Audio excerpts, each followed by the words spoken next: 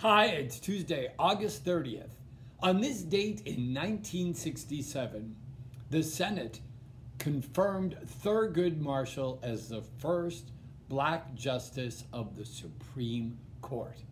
He said, "None of us got where we are solely by pulling ourselves up by the bootstraps.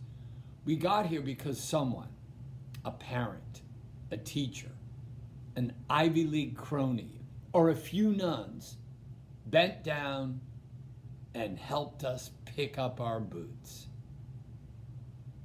Whom can you help today?